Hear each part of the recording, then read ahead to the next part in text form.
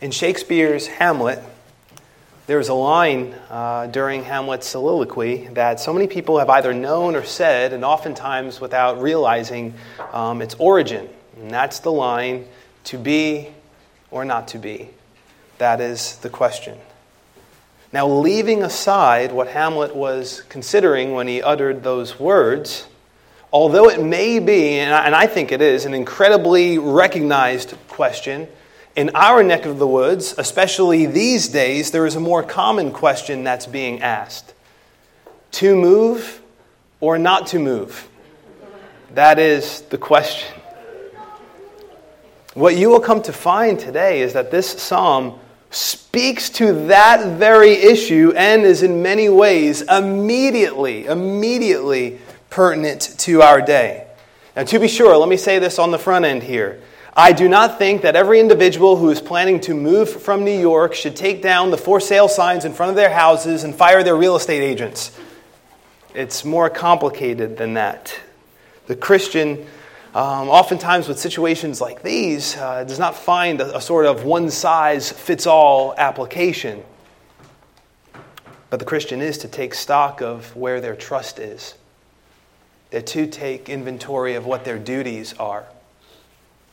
And they are to know that men like David have had to answer that kind of question, to take flight or not to take flight.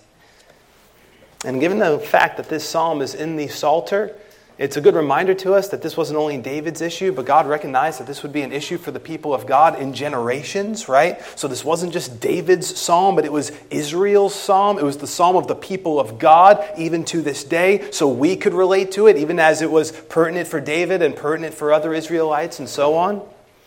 But we'll get there in a moment into the text. But as we make our way into the text, let's first briefly consider the superscript. To the chief musician, a psalm of David. So David composed this psalm as he was, to use language from 2 Peter chapter 1, as he was carried along by the Holy Spirit. And the one to whom the proper execution of the musical arrangement was entrusted was the chief musician. So this wasn't some sort of unauthorized peek at David's diary. This was God's word to God's people through David, the human author. And it was to be sung by God's people, even as God's people were to be instructed by it.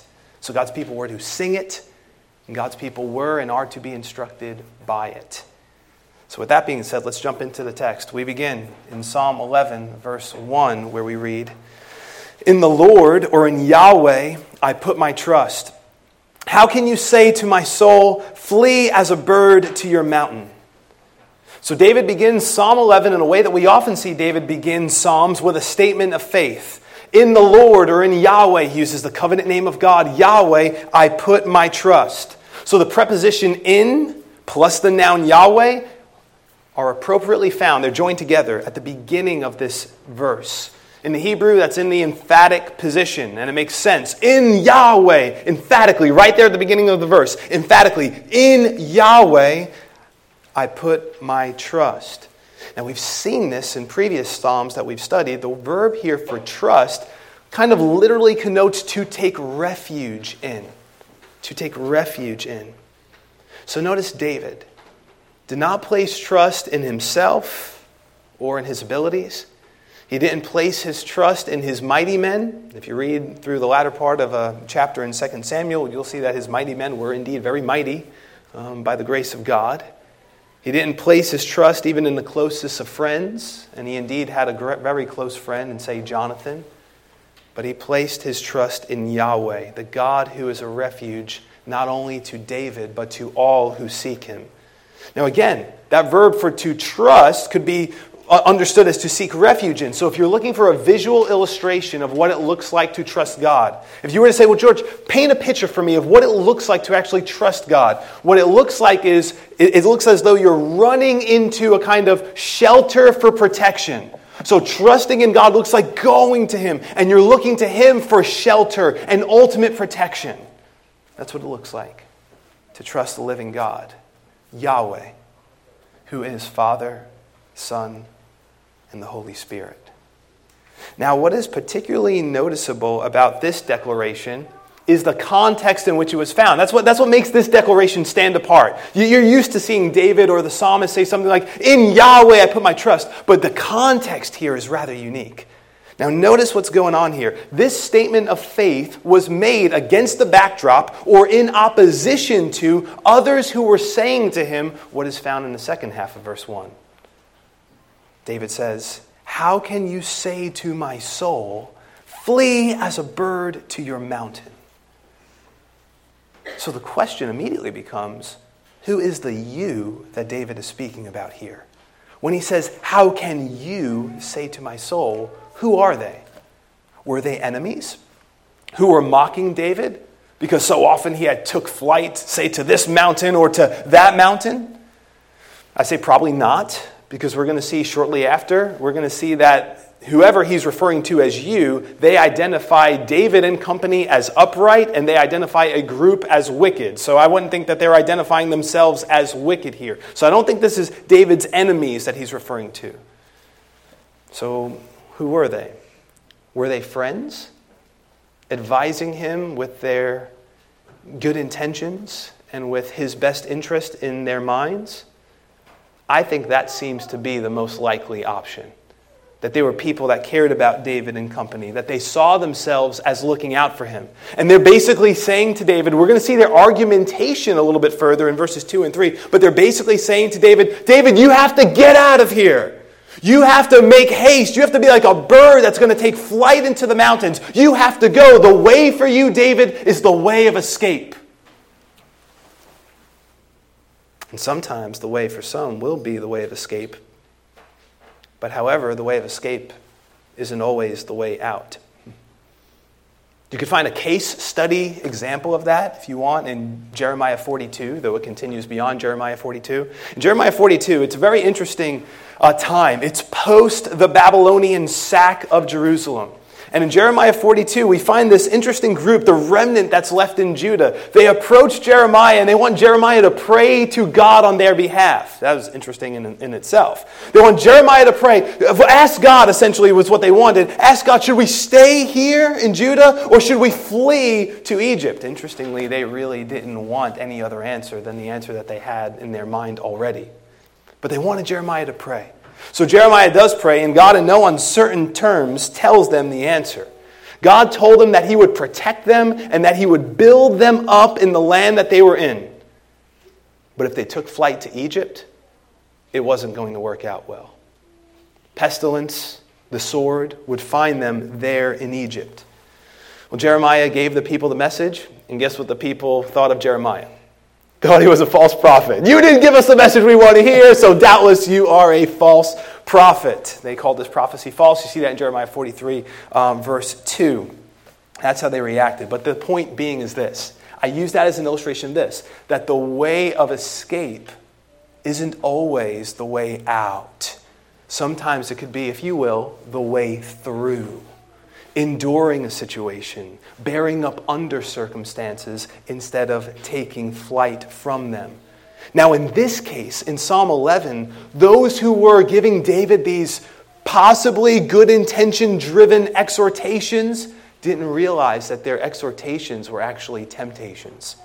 Good intentions, I would assume, I can't say that with definitude, but I would assume good intentions were behind those statements, but they didn't realize that they were essentially temptations to distrust God and to take his safety into his own hands.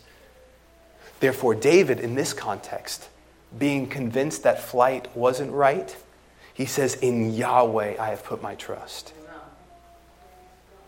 So how does this apply to you? How does this apply to me? More pertinent question that we'd want to ask is, how does this reconcile with, say, Jesus' words in Matthew 10:23, when he tells his disciples and those that he had been was going to send out, when they persecute you in this city, flee to another? How does it reconcile with what we see the early church do in, say, Acts chapter 1, when a great persecution arose and they were scattered into the regions of Judea and Samaria? The apostles, we know, stood in Jerusalem, but the church was scattered. How does this reconcile with, say, the apostle Paul, who, when persecuted in one location, went to another location to continue to preach the gospel. So how do you reconcile these things together? Well, I think, obviously, the application will be different for different people. But you might start by saying this. There's a priority that's greater than safety. Duty. There's a priority that's greater than duty as well. But we'll save that for the end. For some, their duty before God will require staying in a certain place. While for others, their duty before God may warrant moving to another place.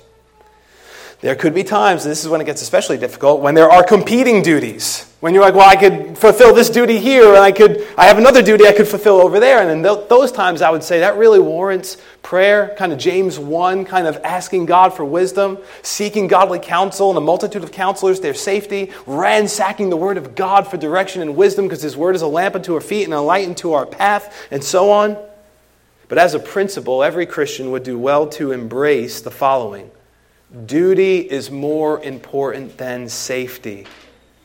Sometimes they will not be opposed to one another. Like Paul's flight was connected to his duty, right? He was called to give the gospel to the Gentiles, so his flight was connected to his duty. So sometimes the two will not be opposed to one another.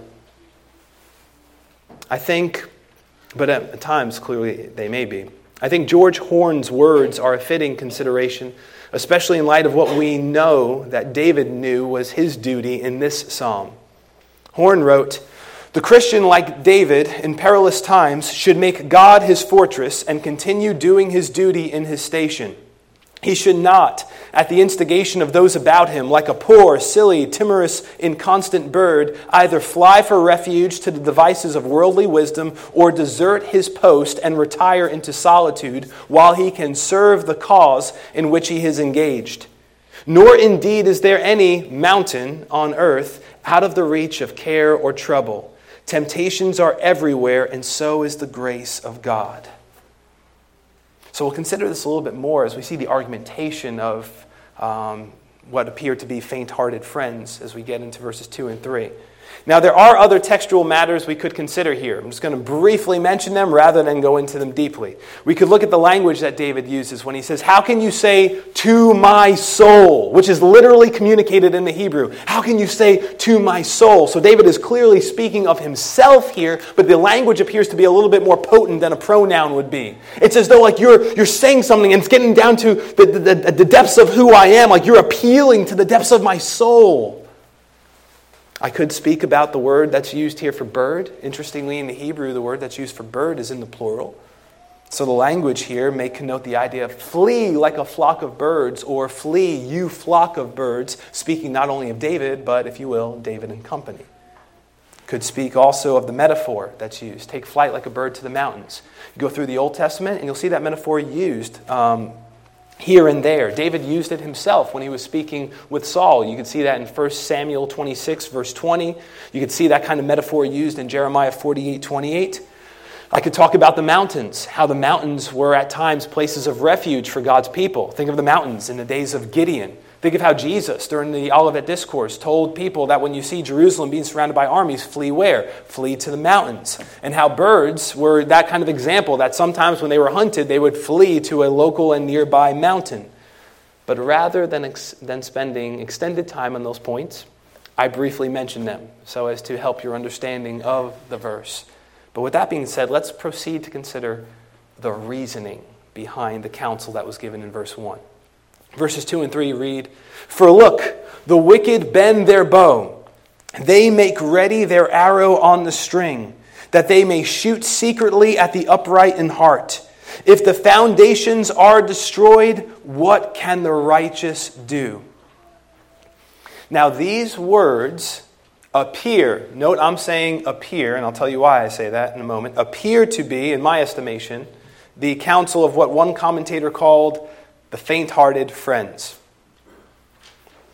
It's also possible here that David was speaking at this point to God, and he's no longer recalling what others were saying to him.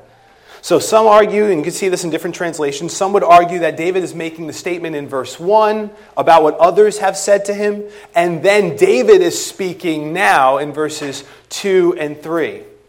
Now, some people chop it up a little bit differently, and they'll say that he's recalling what people have said to him in verses 1 and 2, but then he's speaking in verse 3. With all that being said, I'll tell you where I land. I think the most likely option is that David is still recalling the argumentation of his faint-hearted friends in verses 2 and 3. That's where I fall. And we'll look at verses 2 and 3 under that rubric, assuming that it's the faint-hearted friends that he's recalling their exhortation to him. For look, as though they are calling David to consider the situation before him. It's kind of a hortatory interjection here. Look, don't you see what's going on? Pay attention. Look, it's very obvious why you should flee like a bird to your mountains. For look. And what's the argumentation? The wicked bend their bow. They make ready their arrow on their string. So they are like hunters with their weapons in their hands. They have it queued up. They have it ready to go. And the emphasis does appear to be on the imminence of the danger that is before David. The bow is bent and the arrow is on the string. It's as though the enemies are but a release away from firing it. For look, David, don't you see how much danger you are in? Appears to be the idea. The last line of the verse reads that they may shoot secretly. That could also be rendered that they may shoot amid darkness. Septuagint has in a moonless night, so again connoting the idea of darkness, that they might shoot secretly or in darkness at the upright in heart. So they're not looking for a fair fight, David. They're looking for something more akin to a hit. And they're ready to take you out. And their targets are the upright in heart, which in this context would include David, but was not limited to David. Now, since this is written under the inspiration of the Holy Spirit, it's applicable for Christians of all generations. It was applicable for the people of God in the days of David and so on. And it's not hard to imagine some circumstances in which David might have found himself where he was hearing this kind of counsel. You know, the situation that he was in with Saul comes to mind, and many commentators note that. Perhaps some would also imagine the Absalom scenario as well, though the former appears to be much more the favorite there. But again, you can see the rationale, I would think, of David's counselors. These men are hunting you, David. They have their sights set upon you. And at any given moment, unless you take flight, you're a dead man. And now, again, assuming their argumentation continues, look at verse 3. If the foundations are destroyed, what can the righteous do? So this statement is drawing upon the metaphor of a foundation. The Hebrew word for foundation here could be rendered pillar, but again, the same idea is connoted. A foundation or a pillar is integral to the support of a building. And if the foundation or if the pillars are destroyed, say for example via an earthquake, the whole thing comes tumbling down and there's nothing left to preserve the building. So you can see the kind of idea that's being connoted here. The metaphor's application is essentially this. If the moral foundation of a society, or you might say if the bedrock of a stable social order is destroyed, so the argument goes. Right? If you get rid of the moral foundation, if you get rid of the stable order of a society, if that's gone, David, what can the righteous do? And the implication is there's nothing they could do. They're just going to be easy pickings for the wicked. You see the rationale. If unjust people within a society disregard both God and man, if they disregard both divine law and common law, and if they are unwilling to act with restraint, and if they act with unrestrained evil, what can a righteous person do but flee like a bird making haste for the mountains? There's the argument. Now I want you to see two things with this argument. See the logic of it. It seems to be a very logical argument, right? You can imagine, I would just even imagine just like saying that, and people are like, yeah, that just makes sense. Right? If that happens, what can the righteous do? There's nothing the righteous do. So the righteous has to get out of Dodge, and the righteous has to run like a bird or flee like a bird to the mountains for safety. So you see the logic of it. I want you also to see where it's coming from. And again, I'm telling you, I'm thinking this is the argument of those who are looking out for David. And I find it interesting that sometimes you could have counsel that comes from people that care about you, even with good intentions in mind, that may go against the will of God in a given context. Now, when that counsel is clearly anti-biblical, it should be relatively easy for a Christian to recognize. Like, no, that does not line up with the Word of God, therefore it's unbiblical. You may have good intentions behind it, you may love me a lot, and so on, but that just doesn't line up with God's will. It's more difficult when it isn't a black and white matter in Scripture. Like when it is a to move or not to move kind of question. And how do you discern in that moment? It's a little bit more challenging to see. But what I want you to see is this. Do not assume that just because somebody has good intentions for you behind their counsel, that makes it good and godly counsel. Right? To paraphrase language that Peter used when he was speaking to Jesus, when Jesus had spoke about going to the cross, and Peter said something along the lines of, "Far be it from you, Lord." Right? What did Jesus say? I thank you for that good intentioned counsel. It just happens to be not too right for me right now. Get behind me, Satan. So there may have been good intentions behind it, but it was also not lining up with the will of God. It was lining up with a satanic mindset, you might say. So I want you to be aware that when you receive counsel, you always want to discern it by the Word of God, according to the will of God as best you can. Now, I want you to also assume here that these are the friends speaking, and they're basically saying here, and you know the implied answer to their question, there's nothing the righteous can do. And I don't buy into that. Because sometimes, the remedy for at least some, maybe if it's not the remedy for all, is going to be, and the right step for people to take is to stand. Called to stand and face society. Speaking truth in love. Being salt. And a voice of truth to a society that has been made deaf by the relentless intake of and enjoyment of lies. So you might say, well, what can the righteous do? Well, it isn't the righteous' responsibility, especially for a New Testament Christian, to all of a sudden, set society back up in the right way.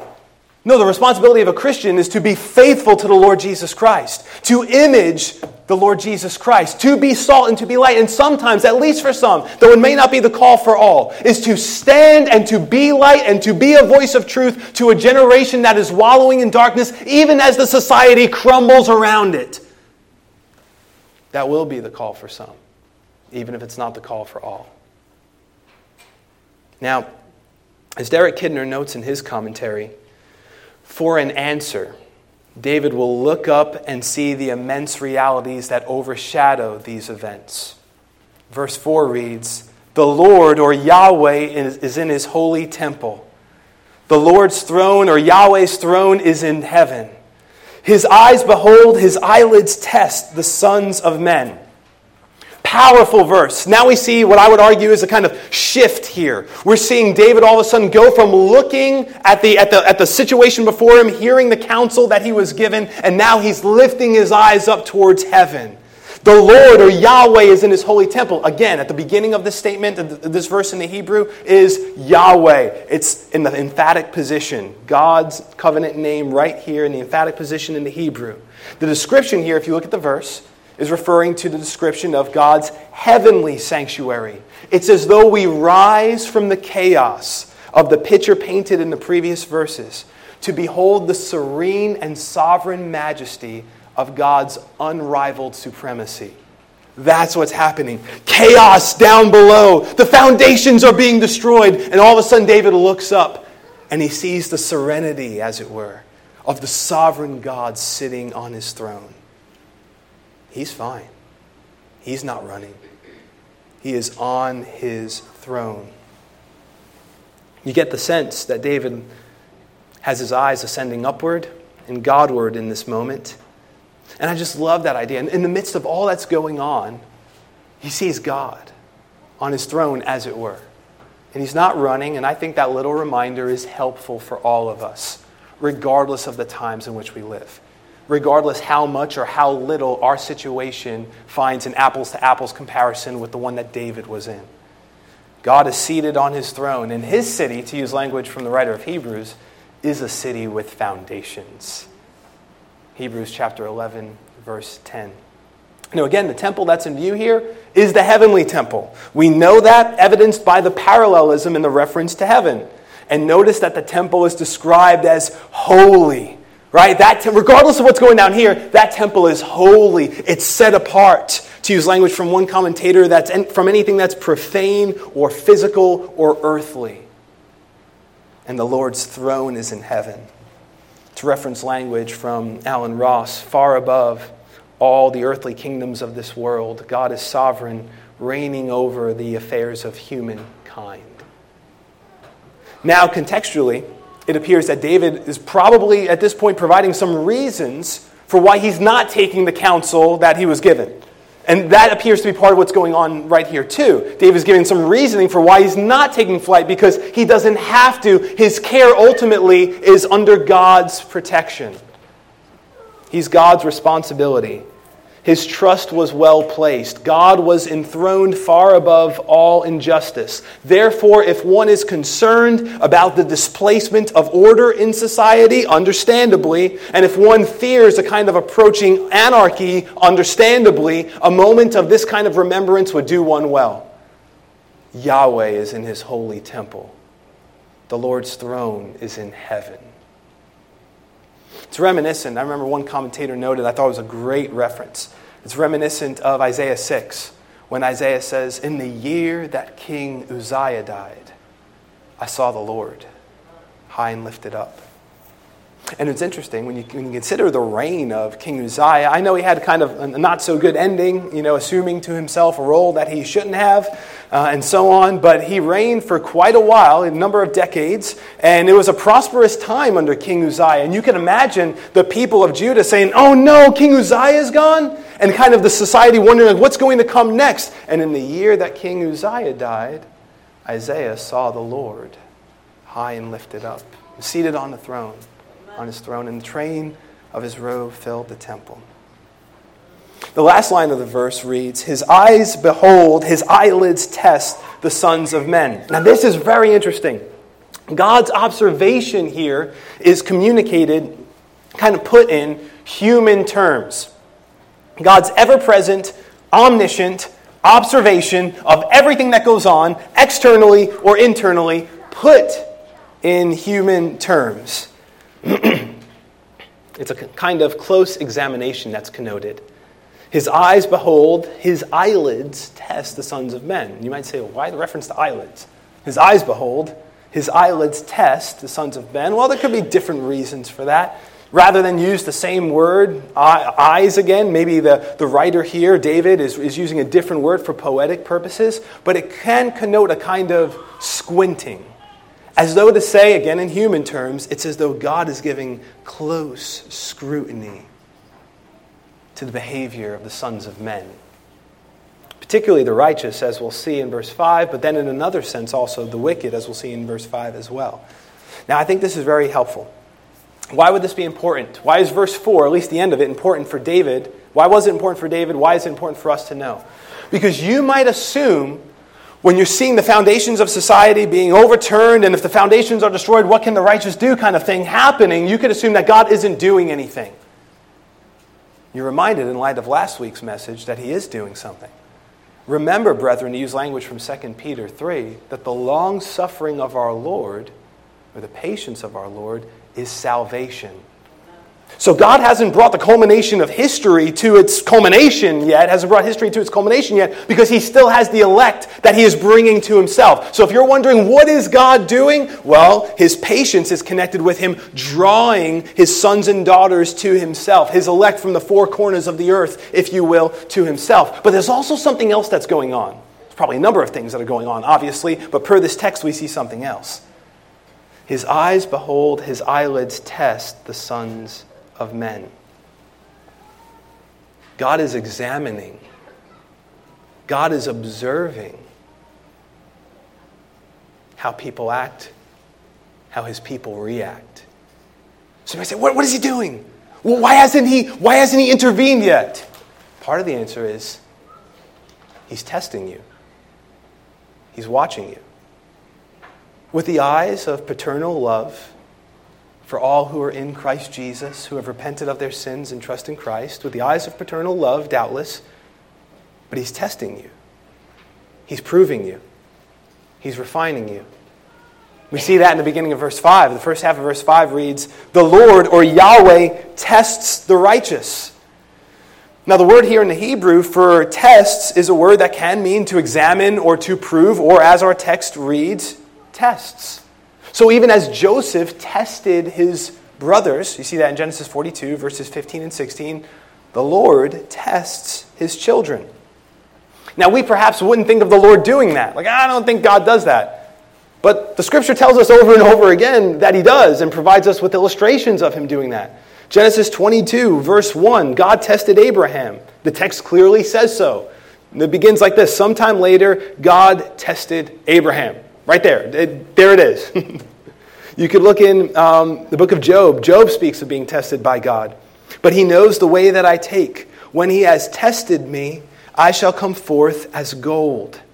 The children of Israel, we know, were tested in the wilderness. Deuteronomy chapter 8, verse 2. The psalmist said, "For you, O God, have tested us. You have refined us as silver is refined." And that's the idea that's connoted, that the tests that God's people go through aren't just some tests where God is like capriciously standing by, wondering what's going to happen. No, God knows what's going to happen. He knows the end from the beginning. His understanding, according to Psalm 147, verse 5, is infinite. But when he brings his people through a season of testing, that season of testing is joined to their refining. It's joined to their proving. It's not that God doesn't know, but he wants to reveal, to put on display the sincerity of his people's faith. And he's also refining their faith in the midst of those times. He has good purposes for that genuine faith that's displayed amidst fiery trials of one kind or another. And always remember that the difficult providences that his people endure aren't tokens of God's displeasure. Rather, the opposite. They are tokens of God's love. He tests the righteous. Again, what do you mean? He allows us to go into situations that are going to try us, but they're also going to refine us. And then as they refine us, they're going to prove us. And in proving us, we come out of that fiery furnace with a faith that is displayed more readily. And a faith that by God's grace is all the more stronger, having been tested in the fire. Now, God proves or tests or examines the righteous.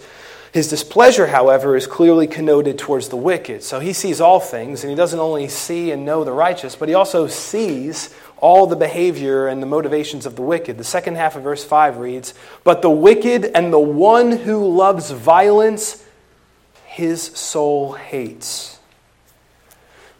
Now, as I noted in our consideration of Psalm 5, verses 5 and 6, within which we saw language like this, David speaking to God saying, "You hate all workers of iniquity," Psalm 5, verse 5, second half. "And the Lord abhors the bloodthirsty and deceitful man," Psalm 5, verse 6, the second half. This verse in verse 11 ought to make many rethink flippantly, using the often used language, God hates sin but loves the sinner. Oh, there's a dynamic that's very complicated. There's a paradox that's set forth in the Scriptures. We've considered that. Jesus weeping over Jerusalem, "How long to gather you as a hen gathers her chicks, but you are not willing."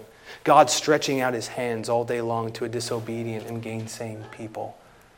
Through Ezekiel, seeing repeatedly in Ezekiel, more times than one, that God takes no pleasure in the death of the wicked, but that the wicked would turn from their way. "Why will you die?" Language like that. But then you also have language like this. So I think it should guard any Christian against flippantly using phrases that would warrant a lot more explanation than the phrase provides, especially in light of text like this. Notice here we have two categories represented. You might say the general and the specific. The wicked, that's the general. The bloodthirsty, or I should say the one who loves violence, is a particular brand of the general. This is the opposite of Jesus, right? These people aren't just wicked, that's described in the second half of the verse. They love the wickedness that they do. It's the very opposite of Jesus.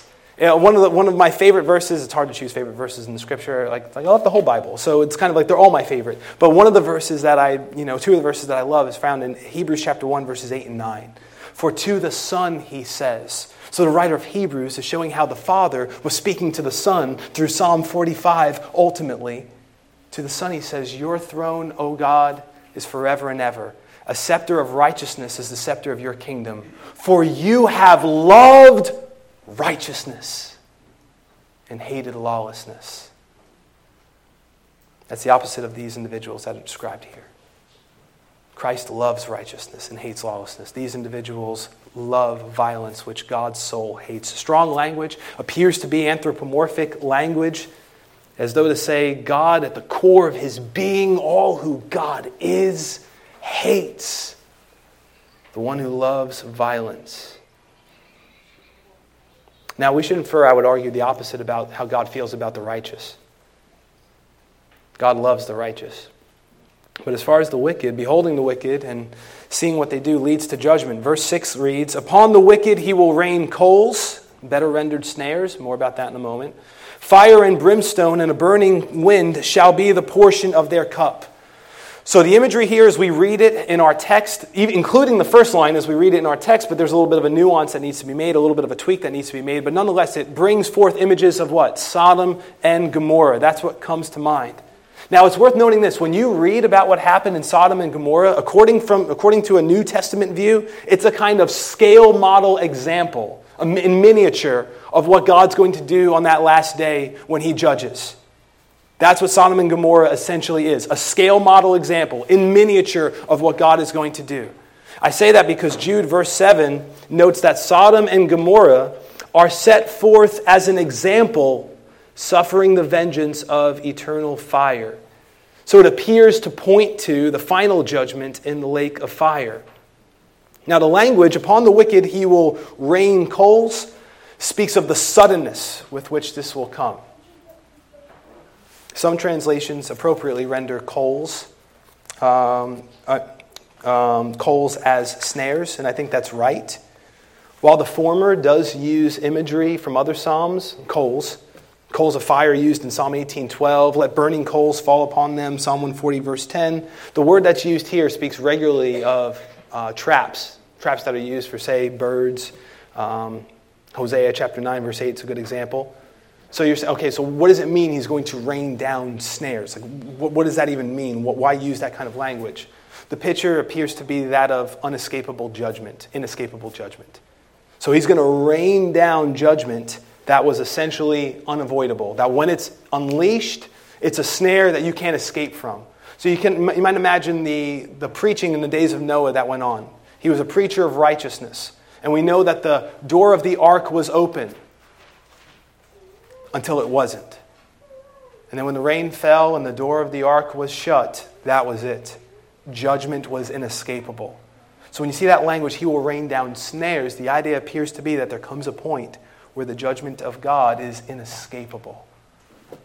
More about that at the end of this message, because if you are here in this moment hearing my voice, you can't escape the judgment of God, because there is one who has stood in the place of sinners like you and I to bear the judgment that we deserve so that we can escape.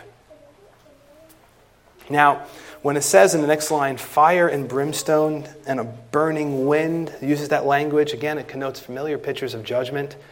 This is the language used to speak of the judgment of Sodom and Gomorrah. Genesis chapter 19, verse 24 says, thus the Lord rained brimstone and fire on Sodom and Gomorrah from the Lord out of the heavens. And again, that was a picture of the wrath of God against unrepentant wickedness. Now, I want to note one thing here that I think is important. This isn't capricious, this isn't arbitrary. Because how do you know that? Because you look earlier in the psalm and you see that his eyelids behold, his eyelids test the sons of men. So he sees all, he has careful scrutiny of all that happens. Therefore, when his justice comes, it's not happening as a result of his ignorance. It's happening as a result of his holiness and his omniscience, because he perfectly knows everything that's happening and he judges perfectly. So when you see this verse, you shouldn't say, wow, that is harsh in some way. You should say, no, it is just. It's just because God sees everything. His eyelids behold, his eyelids test the sons of men. Perfect examination of all that goes on. And he's perfectly holy. He's in his holy temple. He's perfectly holy. His justice is perfectly just. Very important for us to note. That phrase, burning wind, 2 words in Hebrew. The word for wind and the word that is used for burning, and the idea is pictured clearly of a heat-filled wind. You might imagine what happens at Christ's return. You look at Zechariah 14 and 2 Thessalonians 1 and him destroying his enemies with the breath of his mouth. And you see the kind of a description of that in Zechariah 14, and it connotes a burning wind. And the last line reads, shall be the portion of their cup. So the idea is clear. In light of what I was just telling you, the previously described judgment, note this, is the properly assigned portion for unrepentant wickedness. If we want our hearts and minds always to be compassionate, but we don't want to be compassionate to the point where it becomes unbiblically compassionate. So you want to be compassionate, and at the same time you want to line your mind up with the Word of God and say, no, the judgment of God, it's just right. Now, of course, as a human being, I cringe at the thought of any person ending up under the judgment of God. That's where compassion comes in. And that's why you plead for men and women to hear and to believe the gospel. But at the same time, you don't come to a point where you say, I'm so compassionate for men and women that I look at God as though He's unjust. No. You want to hold the two together in proper balance. God is perfectly just. Whatever the cup is that He assigns for the unrepentant, it is the cup that is the rightly apportioned cup. And it should have been the cup that I would drink, were it not for the grace of God. Thanks be to God for Christ. You see where it says here, the last line of verse 6, shall be the portion of their cup. As a Christian, does it call to mind Jesus in the Garden of Gethsemane? Father, if it be your will, remove this cup from me. I'll never have to drink the portion of my cup. Oh, I don't even want to think of how filled my cup would be. I know I'd have to drink it for all of eternity, and I'd never drink it down in totality. But I don't have to drink the cup of God's wrath. Because my Savior, Jesus Christ, drank it down in its totality for me.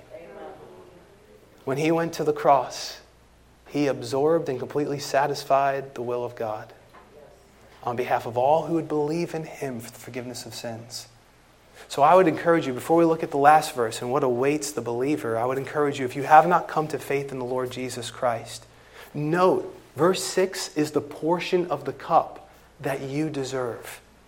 It's the portion of the cup that I deserve. Our sins are more than we could even count or imagine, but there is one who drank down the cup of divine wrath on behalf of all who believe in Him. Jesus of Nazareth, the eternal Son of God who took on flesh, died under Pontius Pilate, was crucified openly, was buried and raised on the third day according to the Scriptures. Turn from your sins and turn to Jesus Christ, and know that the portion of your cup has been satisfied by Him. And then what awaits you is what is alluded to in the end of verse 7. We'll get there in a moment. But verse 7 reads, for the Lord is righteous. He loves righteousness. His countenance beholds the upright. The word for at the beginning of verse 7 gives you kind of the rationale that I was providing for you, right? This judgment is happening this is the reason for Yahweh is righteous. And He loves righteousness. And interesting, the word for righteousness here is in the plural, as to say He loves righteousness, plural, and it could be speaking of, say, good and righteous deeds. He loves anything that's righteous. Of course, He loves the display of His own righteousness. Samuel, for instance, spoke of all the righteous acts of Yahweh, which He did to you and to your fathers in 1 Samuel 12, verse 7. But a consequence of His righteousness and His love for righteousness is that He must hate and punish wickedness. And seeing the Lord is righteous, He does just that. But if you just think about God's punishment of the wicked, you miss much of who God is.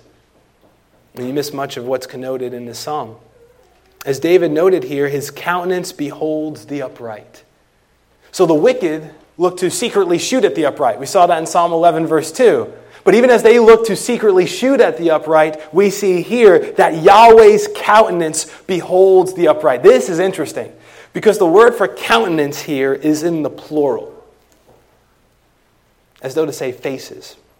His faces. Now, it could be speaking of eyes, perhaps anthropomorphically. So that could be going on here.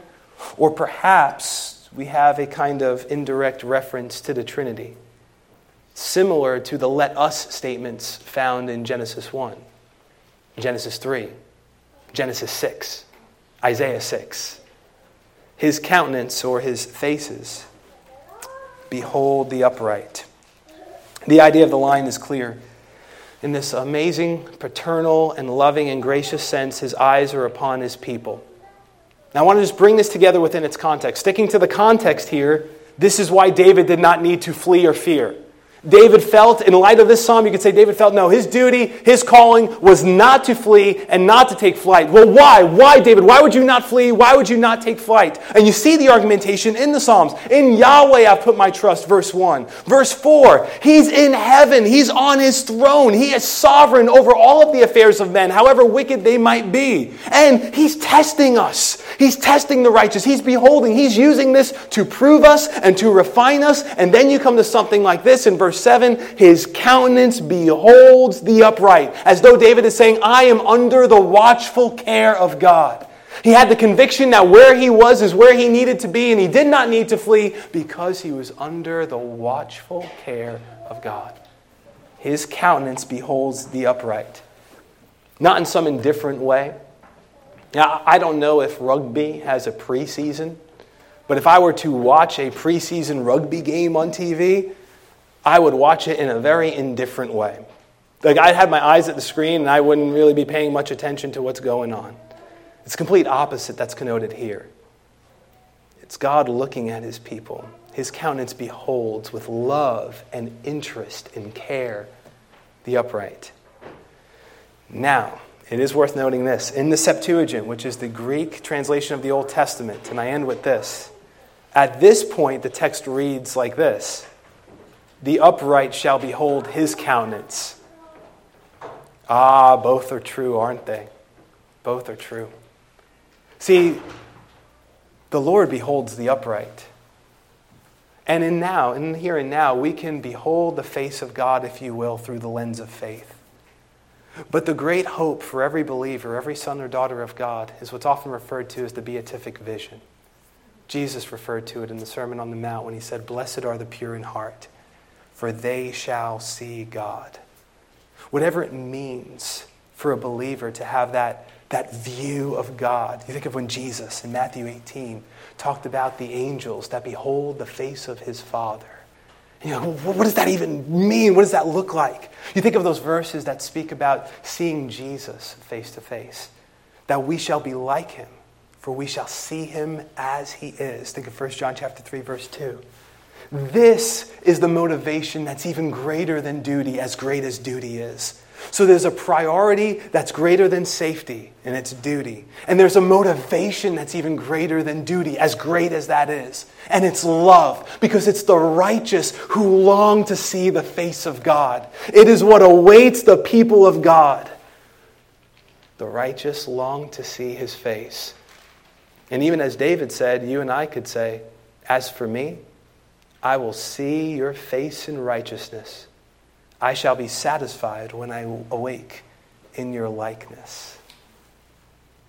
So in this psalm we see much. Repeatedly, faith over fear. Duty over safety.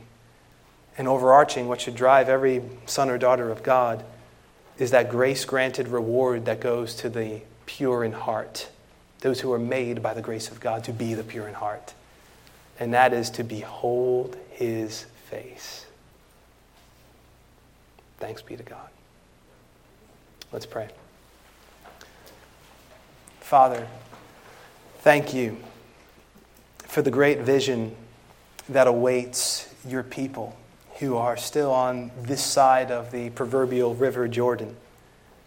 Thank you, Heavenly Father, that in the midst of the times and seasons in which we live, that there are people, your people, scattered throughout the globe, and some of whom, according to your gracious providence, will move from one place to another. And then there will be others that you will call to, even as David was speaking of in this psalm, to stay. And Lord, I know that in David's life he had different times of flight, But we thank you for the example of this psalm, Lord. And we thank you, Lord, that you have called us to be a people that regardless of where you have intended for us to be, that we by your grace should choose faith over fear, that we should choose duty over safety, and that the greatest motivation that should drive us above all motivations should be love for you. And then, of course, the love for your people and love for others that is joined to that. Oh, Father, we say together, even now, even as David did, in you we put our trust, Lord. We put our trust in you, knowing that you are testing us, Lord, and proving us and refining us in the situations that we are going through. We pray that above all, Lord, that even as the Apostle Paul said, that we make it our aim to be pleasing in your sight. May you help us by your grace to run the race that is set before us, Lord, with diligence, fixing our eyes upon Jesus, the author and finisher of our faith, whom having not seen, to use language from your Apostle Peter, yet we love, Lord. And I thank you that the day will come where faith will be made sight. Amen. So help us, Heavenly Father, to run with diligence by grace through faith and to long for the moment where faith is made sight and the pure in heart see God. We pray these things, Father, in Jesus' name. Amen.